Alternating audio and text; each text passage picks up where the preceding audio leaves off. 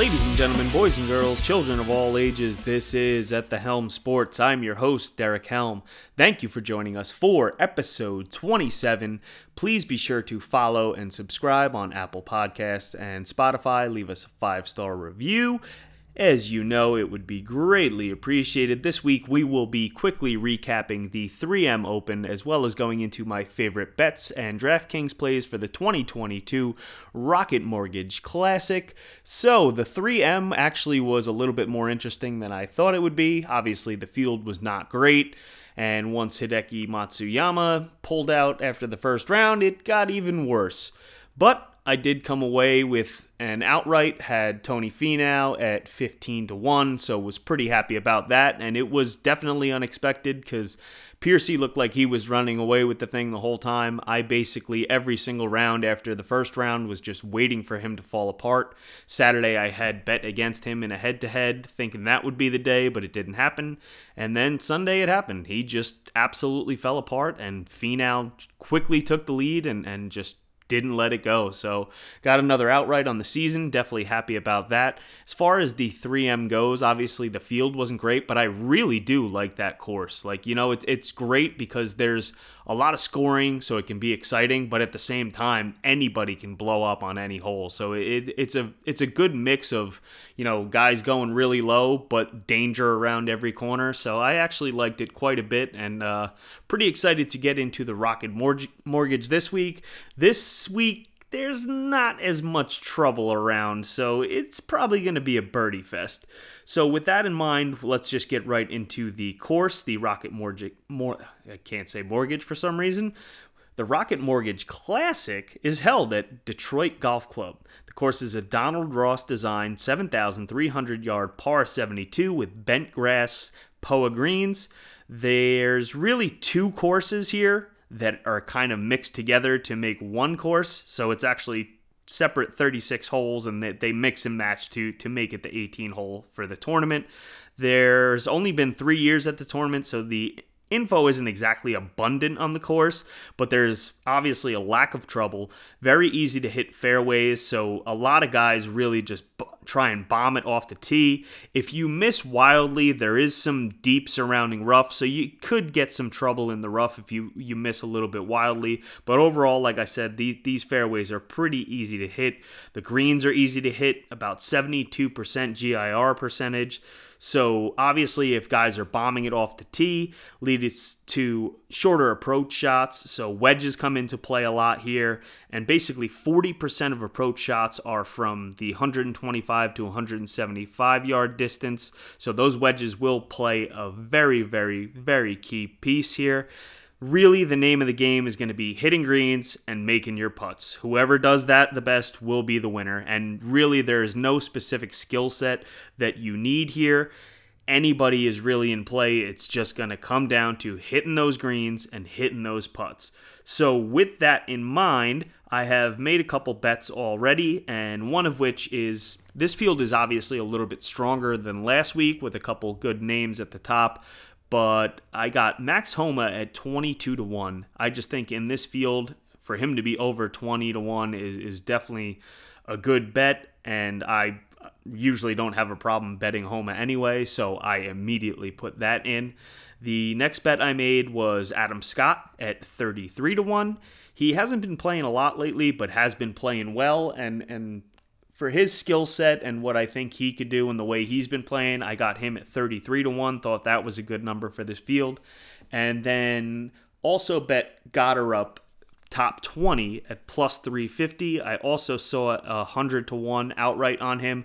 I was thinking about possibly making that, but for now we're just going to go with the top 20.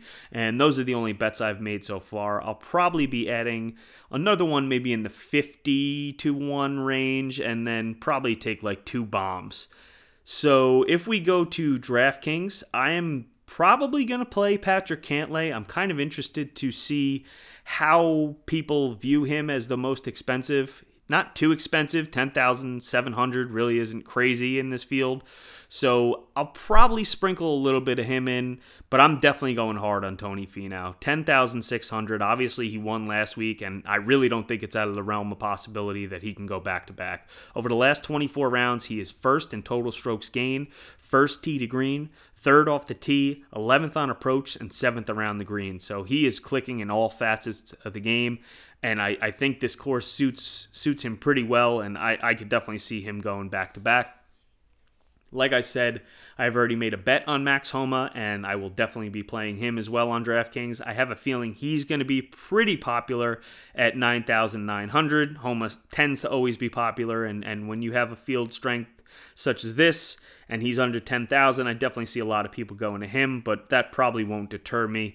He's been playing well since his win at the Wells Fargo back in May. 5th tee to green, 5th on approach, 14th off the tee, and 7th in putting over the last 50 rounds.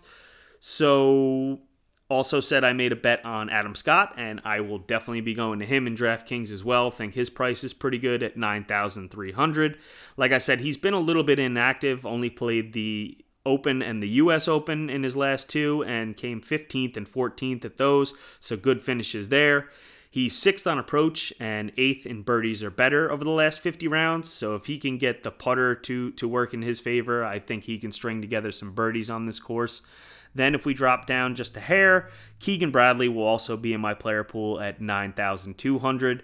Wasn't really a productive trip across the pond for Keegan. He did miss the cut at the Open and the Scottish Open, but he did have 3 top 10s in his previous 6 tournaments prior to that, and he gained on approach in all of those. 7th on approach, 12th off the tee, and 14th in birdies or better over the last 50 rounds. So I like where Keegan's at, and actually has been putting pretty well too. So definitely will be in on some Keegan Bradley. Next, going to drop down a bit into the low 8s. I don't know how much I'm going to be in the $8,000 range, but Webb Simpson does actually interest me a bit at 8,300. He plays Donald Ross design courses very well. Not really sure what's going on with him. You know, he's showed some better form recently, but then missed a couple cuts, so really hasn't looked great, but I'm willing to take a chance on him at 8,300. He did actually come 8th here back in 2020, so going to go with the Donald Ross narrative and hope that Webb can actually show up and not be the terrible version we've seen recently. Next, I'll be playing Brendan Steele, 7,500. I really like how Steele looks to rate out for this course. Steele is 3rd tee to green, 2nd off the tee, 4th on approach, 7th in opportunities gained over the last 24 rounds. He's gained off the tee in 12 straight tournaments, so he is just mashing it off the tee. And like we said, you know, fairways are easy to hit here, so if he can just keep continuing to gain off the tee, I definitely think he can make a run into the weekend. He did miss the cut last week, but came 25th, 10th, and 9th in his previous 3 tournaments, so some pretty good form.